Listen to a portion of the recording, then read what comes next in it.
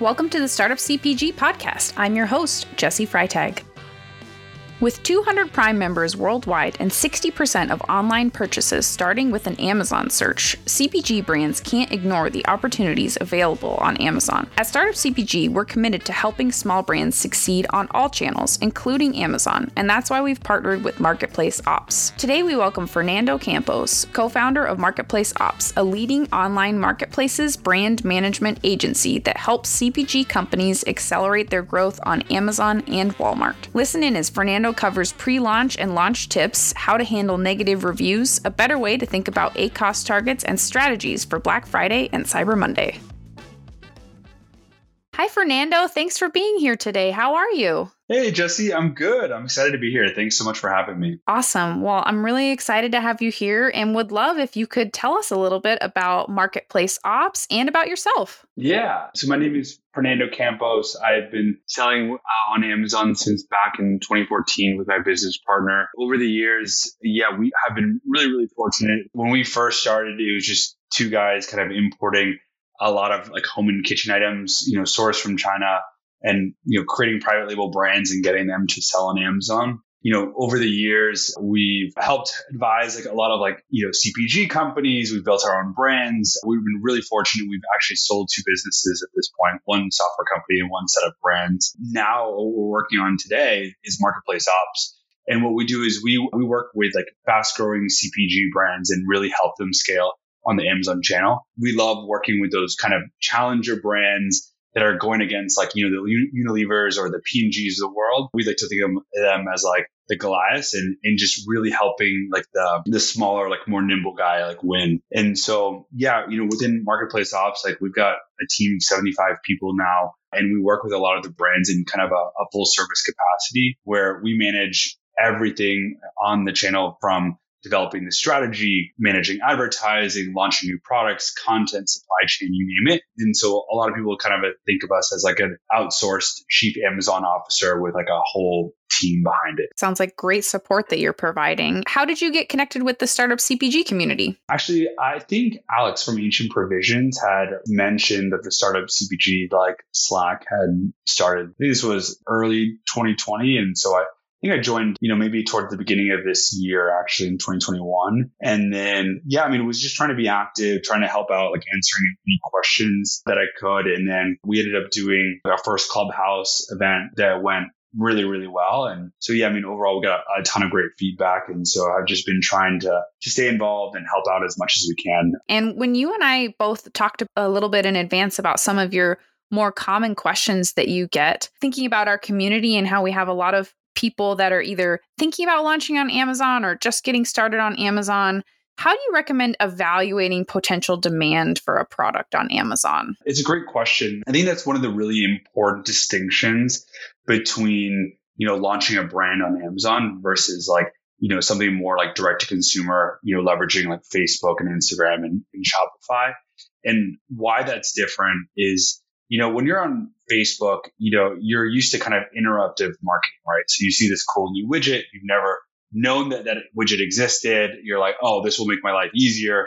And then you click through it and, potentially purchase it. Instagram is the exact same way, where Amazon is not necessarily like the best discovery platform. And so what that means is that people usually have like super high buying intent, but they need to know that the product exists and they need to be looking for that specific product for a lot of products to do well. And so I think the quick and easy way of seeing if there's like demand for a specific product is there's a lot of like really cool Chrome extensions out there. So some of them are like Helium 10, Jungle Scout, Viral Launch has one called Marketing Intelligence. And what these tools do is they will kind of estimate the sales by looking at a number that actually Amazon provides called the bestseller rank. And so bestseller rank basically gives you relative search volume by category for all the products in, like, let's say like the home and kitchen category. So the number one bestseller rank is going to have like the highest volume at that point in time compared to the other, like whatever, 5 to 10 million products in that category. And so they'll kind of ballpark using the sale price and then that BSR, that bestseller rank, to give you an idea of like how each individual listing is doing in terms of sales. And then so you can use that as like kind of a top level vanity metric, if you will. But and then after like you kind of identify that category that you're interested in, I would definitely go into like brand analytics and then do like a deeper dive into like understanding like the breakdown of where people are finding the specific products. And so what we'll typically do is like if we're helping a client, we'll grab the ASIN, which is like the unique identifier for each product, for every product on Amazon. And then you can plug that into brand analytics, which again is within Amazon's brands dashboard. And then what you can do is enter in that ASIN into the dashboard, and then it's going to pull up all of the keywords where that product is ranked in the top 3. And so it's going to give you a lot of really cool insight. Some of the things is like,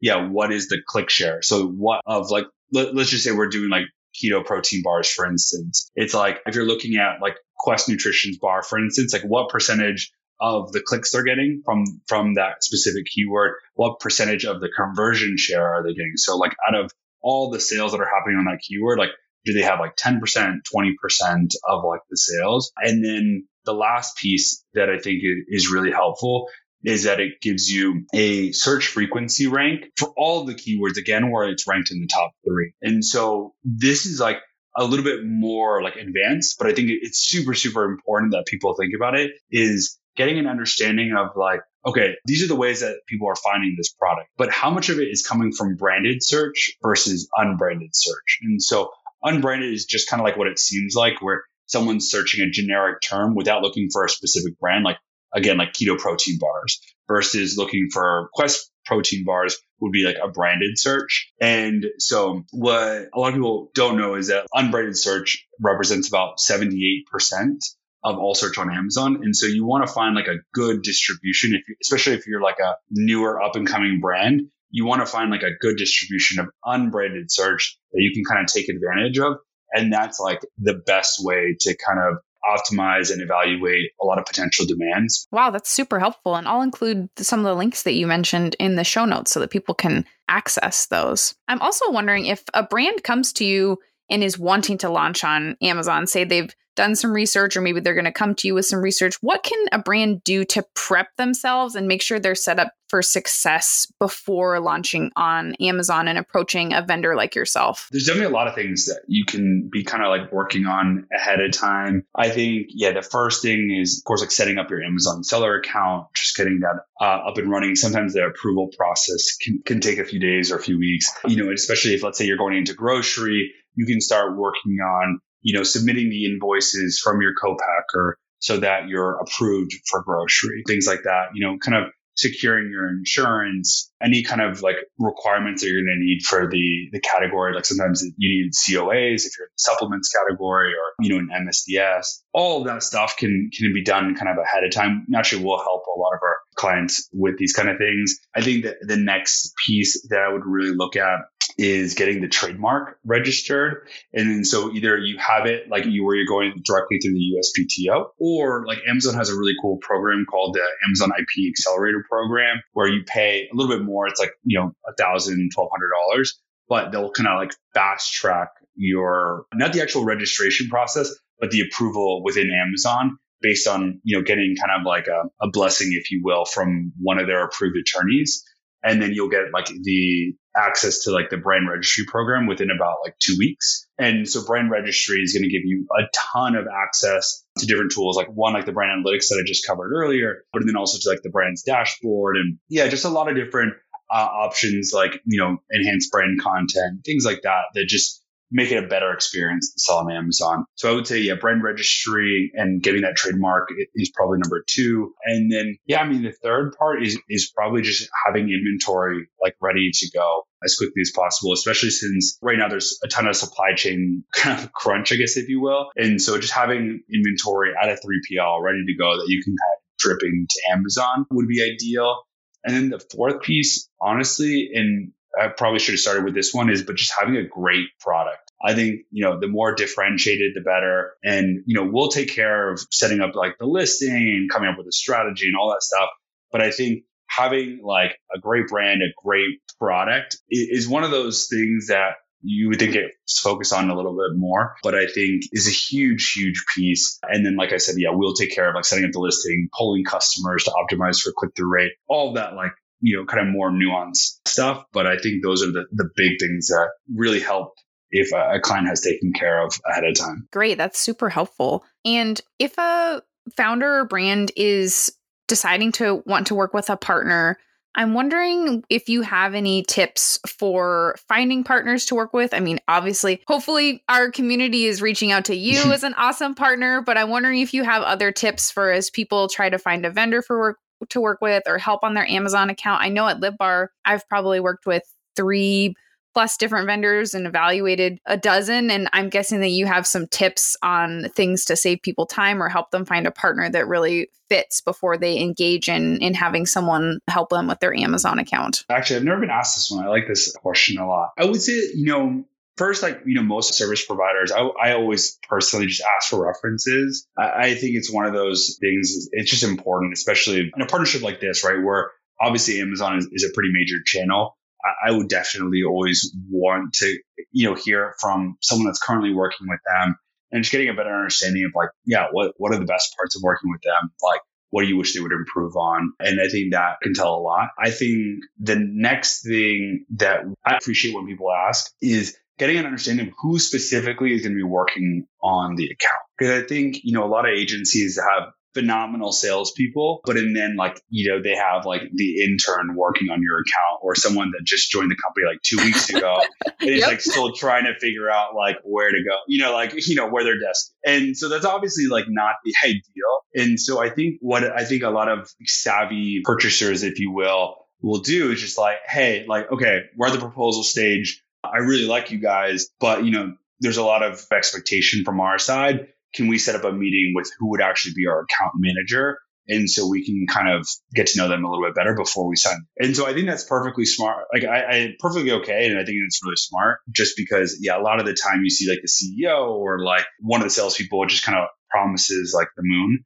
But then, again, you get the new person on the account. And then I think another last thing that I would just be thinking about, and you can kind of do this during the vetting stage, but it's just like finding out how many clients each account manager manages. Because I think that's, one of the things that you just hear, like no two firms do it exactly the same way.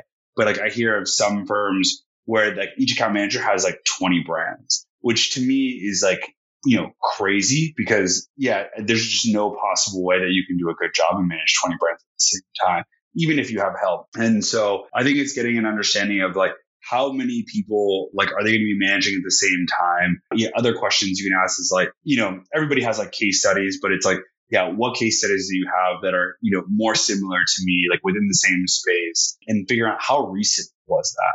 Because if you, launched, a brand 5 years ago and they did really well, like Amazon was a lot different 5 years ago. But if they're able to do something in the last 12 months where it's like a lot more competitive, I would just add a lot more weight to that versus like to someone that managed like a big brand but started again 5 years ago and then like, just had a way less competitive marketplace to deal with. Do you also recommend finding someone that specializes in CPG or at least has CPG in their portfolio? I think as long as you have worked on CPG, I think that's fine. You've like, done more than like 5-10 clients. I'd love to pitch and be like, no, they have to be focused on CPG like us. But truthfully, I think if you've done it like 5 or 10 times, I think it's fine.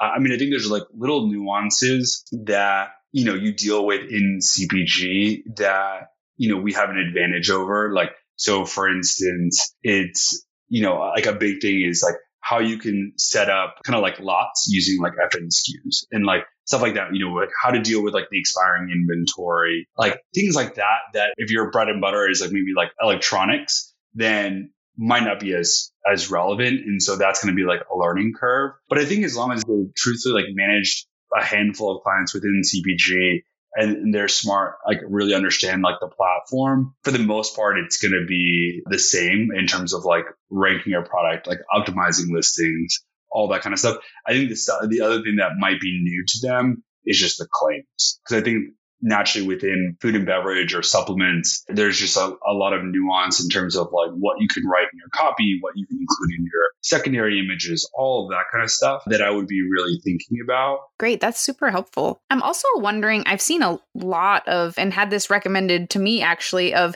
using an AI tool to manage the different Amazon campaigns. I'm wondering about your take on that. Is that something that you've seen founders be successful running themselves? Is it something that if you're going to a vendor, you should ask them like, hey, are you using an AI tool to manage our ads? Should you require it? I'm curious about your take on some of these AI tools. So yeah, I mean, I think a founder can definitely manage this. I think founders can definitely like basically learn anything.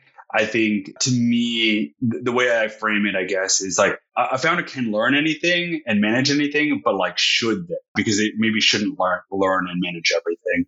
I think, when I think of like a CEO or founder's typical responsibilities, it usually revolves around like, finance, like recruiting, like setting the vision and growth. And so I think advertising or the AI tools definitely fall into that like growth portion. I think especially in the early days, but I think as businesses scale, then I think this is probably one of the first things you probably want to like delegate or put somebody else in place. I think as it comes to like the AI portion, I mean, a lot of the tools out there, like the best tools, whether it's PackView, Perpetua, Kenshu, they rebranded as Sky, but like all of these guys are going to have some kind of like AI portion. I do think that personally, like the best solution is a combination of the two, right? You have like a person that's actually reviewing what the tool is doing, helping create that strategy. But the AI helps them in terms of being more integrated, being able to make decisions faster, pulling out better reporting, things like that would just be very tedious for like an individual to be constantly doing. And so I think that's just generally how we think about it. We spent actually a lot of time earlier this year. We must have like interviewed 10 of the top like advertising tools out there and just did like a really big deep dive into all the different platforms. Like for us, like, yeah, for those that are curious, we decided to go with PackView. We love them. I think it's been a great partnership so far. I think the cool thing about them specifically is that like, depending on what the goal is of the business, like they're able to customize their solution and the strategy towards that, where a lot of other tools surprisingly don't have that ability. And so like an example is like, most businesses are going to be focused on profitability, right? And so a lot of tools are just built around like, okay, we need to be focused on profitability, and that makes sense. But, if you're a venture-backed like CPG company, profitability is probably not your top priority, right? And it's usually like hitting certain milestones or like revenue markers. And so having your AI solution really focused towards profitability is really limiting if that's not what you're really going for. And so I think PackView, from the different tools that we evaluated, I thought was, really sophisticated in terms of being able to like set like, okay, here's like the parameters that I'm willing to go after, like, and, whether it's growth or profitability, like this is what's really important to me as a founder. And then the tool is really set up to do that well. And then on top of it, they have like phenomenal reporting, like all that kind of stuff, which made it kind of a no-brainer for us. But yeah, I would definitely suggest like looking at them. But yeah, definitely having some kind of automation as part of it. But I probably wouldn't go after like the fully automated solution personally. And I definitely want to talk about the all-consuming negative review. What are your tips for dealing with a negative review that you get and just crushes your soul, but is also now at the top of your review section and maybe getting some, this is helpful, a little thumbs up on it. What is your advice for dealing with something like that? Oh man. Yeah. Negative reviews are painful. I totally know what you mean. Like, yeah, I mean, they say that, 1-star reviews like the equivalent of like 25 stars just in terms of like the weight. And so, yeah, I think having like a really proactive approach is really good. In terms of like, yeah, maybe more of like from the support side, what you can do is you can reach out to the customer via the brand's dashboard. So within the brand's dashboard, you can actually like comment and then, to specifically to the customer that like left you the negative feedback. It's going to be public, so it's cool. So other people can see it and kind of know that you, in your best effort, attempted to make things right specifically. But truthfully, like, I'd be lying if I said that this like had like a high conversion rate. Like, even if you take the time to make that comment, which I definitely suggest you do, I don't think like you're going to have like a huge amount of people like, kind of turning their negative review around, unfortunately, but it's worth it to do it, especially if you have someone on your team that has like the bandwidth to be able to go and respond to. So I think that's like the first thing. This one is, a little bit more tricky, but I mean, if the buyer can't be contacted through the brand's dashboard or like they didn't respond to the outreach, sometimes you can actually file a request to the community section of Amazon, and then you can see if like the review can be removed, especially if like the review looks like malicious or if there's like something that's against like the terms of service of like how reviews are supposed to be written. Then like that's another approach that you can do.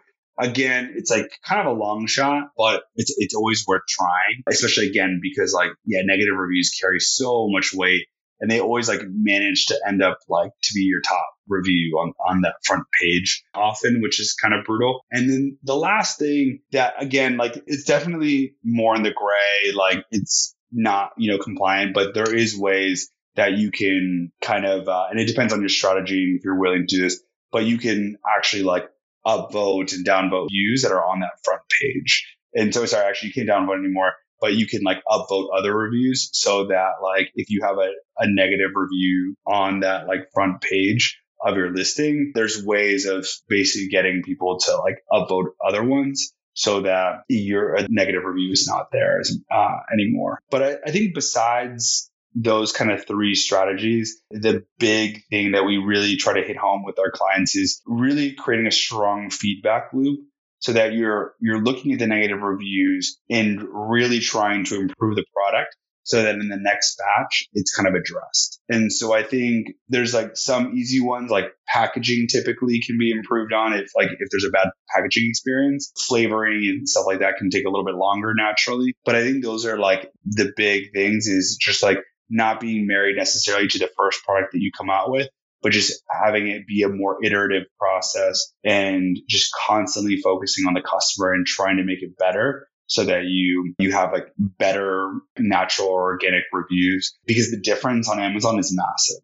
If you have like a 4.2 versus a 4.3, which, shows highlighted as either 4 stars or 4.5 stars, like we'll often see like a 20 to 30% sales difference just by having that like half star. And so it's a huge difference, especially like if you're in certain categories like supplements. What people will assume is that like the review rating actually indicates how effective the product is. And so having like a 4 stars is kind of like a nail in the coffin, where if you're at 4.5 stars, like you're doing super, super well, because a lot of people believe then like, hey, this product is actually more effective relative to everybody else. That's super interesting. I hadn't thought about that and the different sales differences. That's really fascinating. Do you recommend sellers participate in like if they meet the requirements, participate in something like the Vine program for reviews? Ooh, good question. So Amazon Vine is a good program, gets you reviews. I will say the people that are in Vine are known to be very harsh critics. And so if you have a product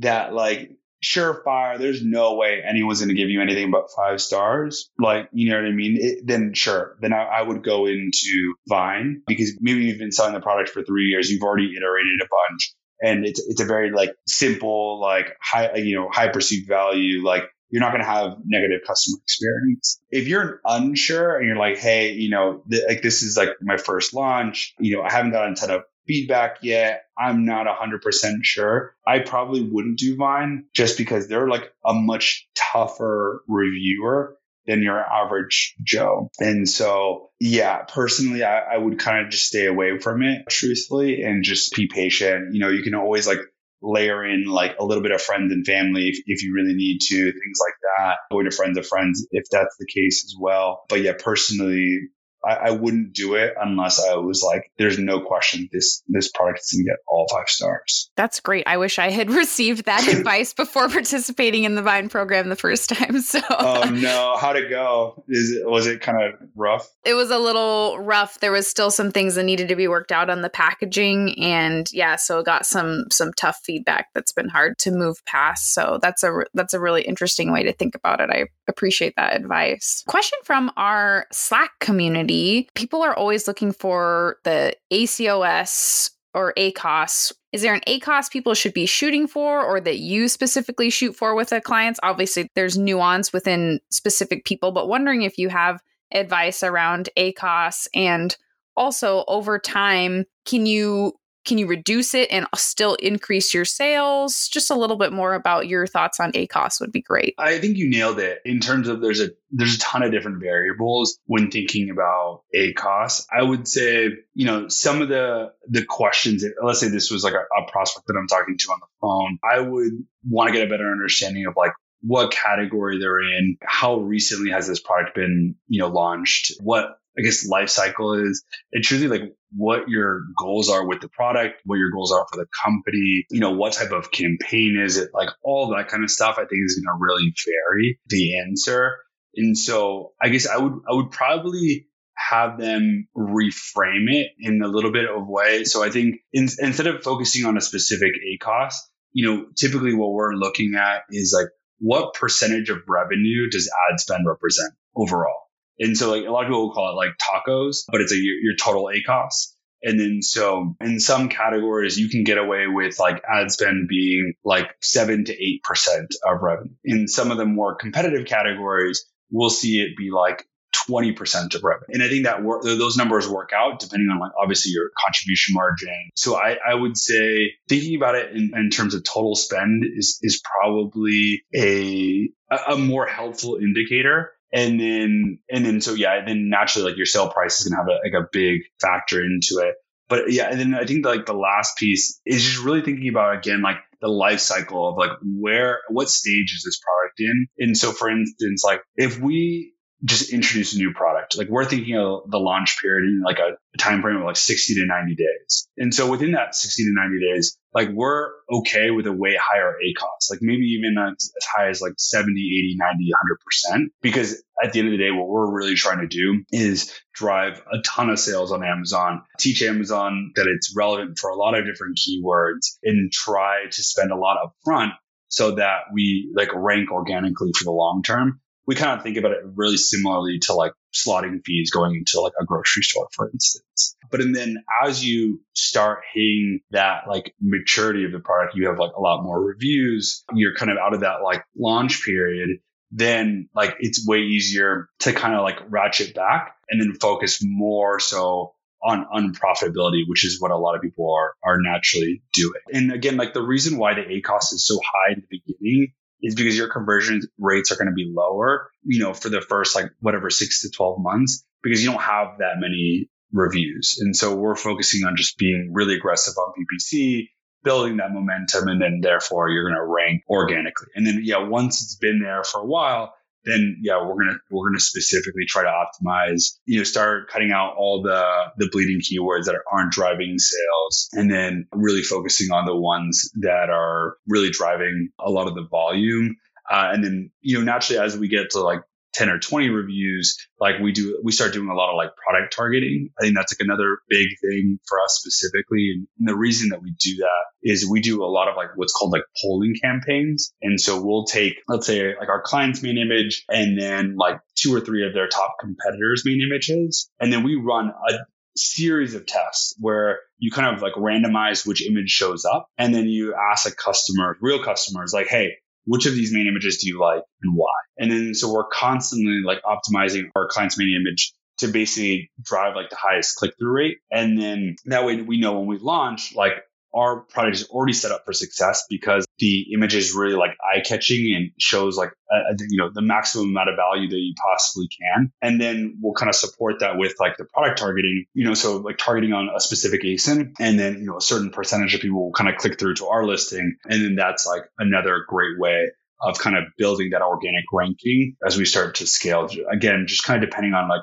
what stage the product is in. So you're doing that polling of the different images. Is that within Amazon or on other platforms as well? Yeah, great question. So we have our own internal software tool called Project Sling that we leverage for a lot of these different polling campaign, launch campaigns, you name it. But there's an out of the box one called PickFu that's really, really helpful. A lot of people use that within the space. You could also do something more set up on your DIY, if you will, through Mechanical Turk. But it's a lot harder. So depending on the brand and their budget, I would probably just go with PickFu. Yeah, it's typically a lot easier. Great. I'll definitely link that in the show notes as well. Can you tell us about what your ideal client looks like and what the best working relationship is going to look like for partnering with marketplace ops? Definitely. So, I think the ideal client for us is either someone that's got a little bit of traction on Amazon or they're venture backed.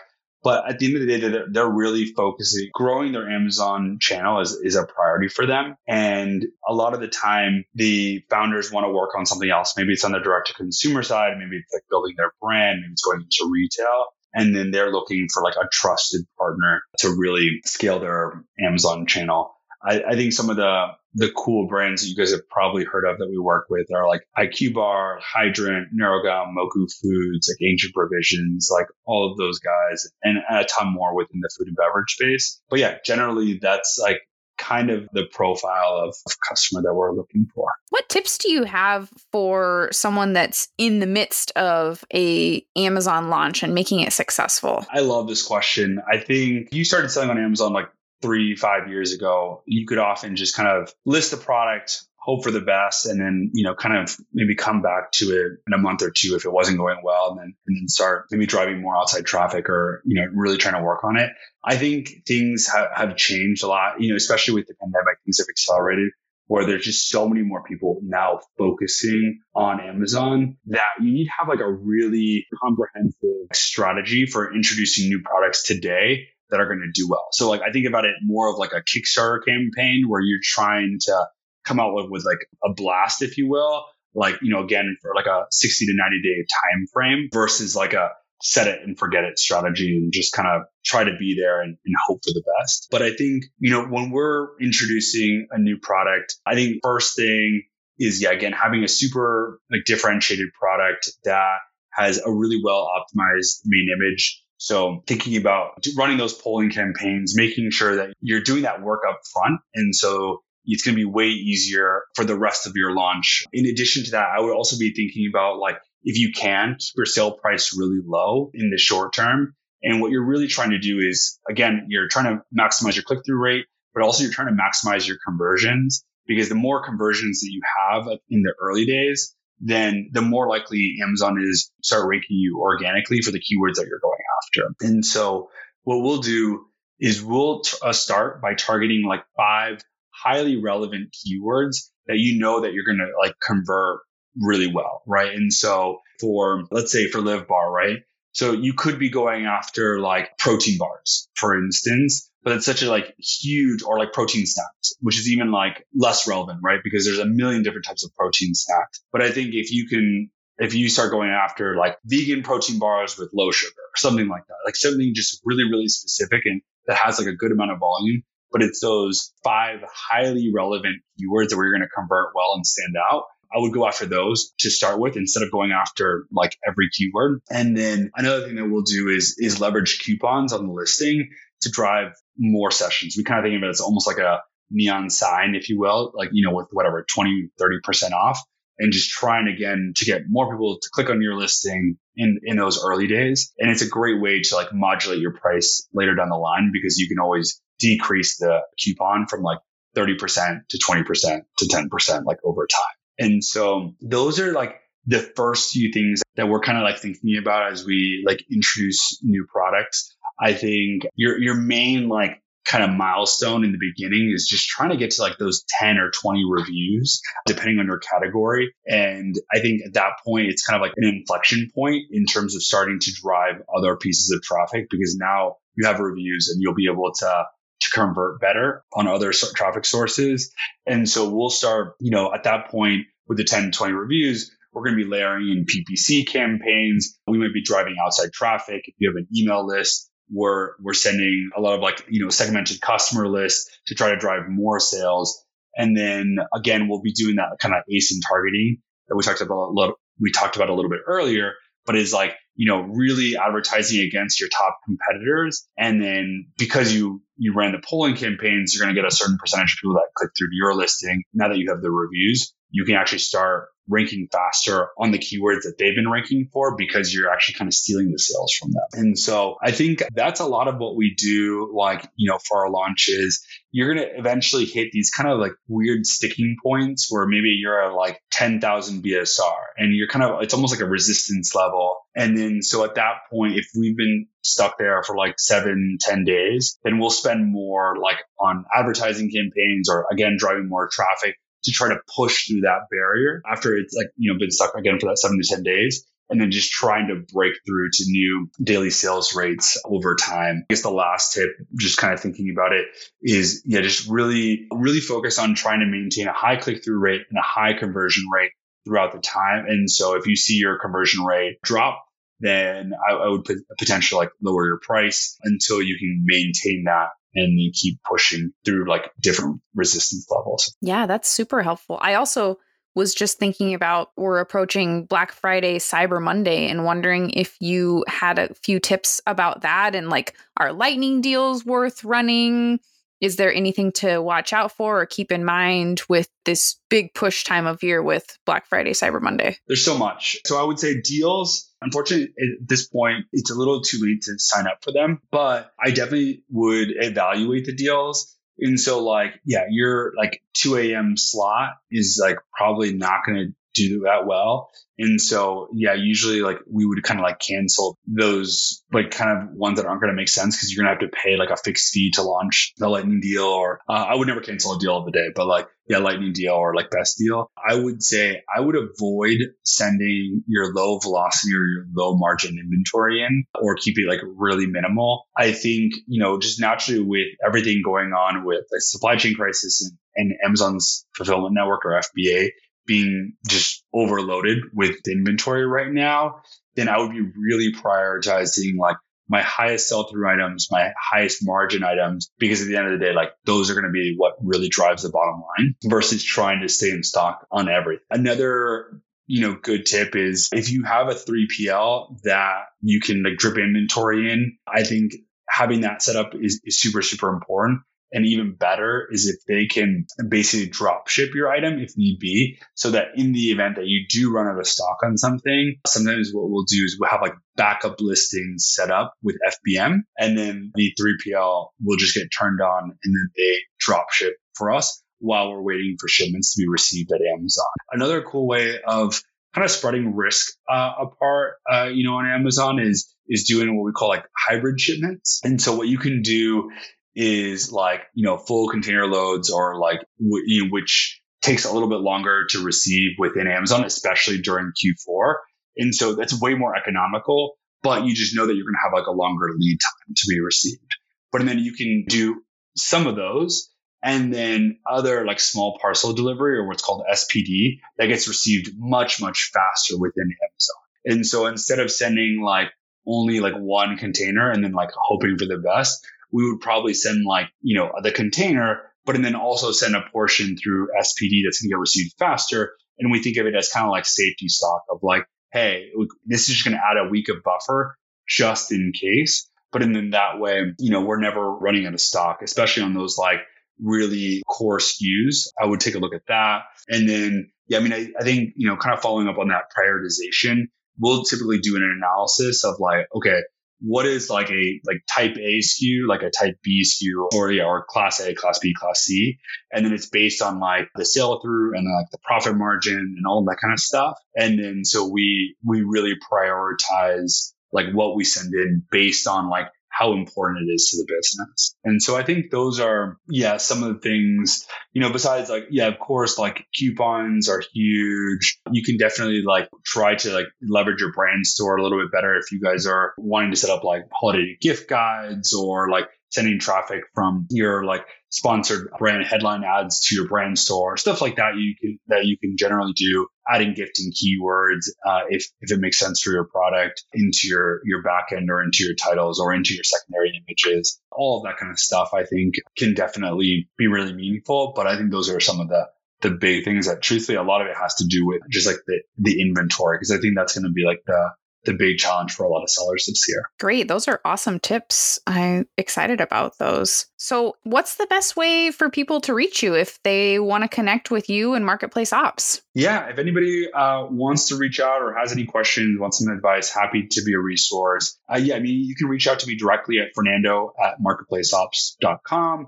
Or if you're looking for any of our resources, we have a ton of stuff on the website, but it's just marketplaceops.com. We have like a bunch of guides and playbooks and everything else that are free. Awesome. And can we find you in our Slack community as well? Yep. Yeah, I'm definitely really active in there. So yeah, feel free to ping me there as well. I check it every day, multiple times a day. Well, thank you so much, Fernando, for coming on the podcast today and sharing these tips. I think our community is going to get a ton of value from these. And we're so glad that vendors like yourself are a part of our community and are investing in our founders and our community members. So thank you so much for spending time and sharing your wisdom. And I'm excited for our community to be able to connect with you even more. Yeah, thanks so much, Jesse. I really appreciate you having me on it. Yeah, it was a blast. Thanks for joining us. Special thanks to our partner, Marketplace Ops. You can find them at marketplaceops.com, and the link is in the show notes. This Startup CPG podcast is executive produced by me, Jesse Freitag. Theme music is by the Super Fantastics. We'd love to have you join our community of founders and experts. Get the invite at startupcpg.com, and don't forget to subscribe to this podcast on Spotify, Apple Podcasts, or wherever you're listening right now. It's the easiest way to help us grow our community. See you next time.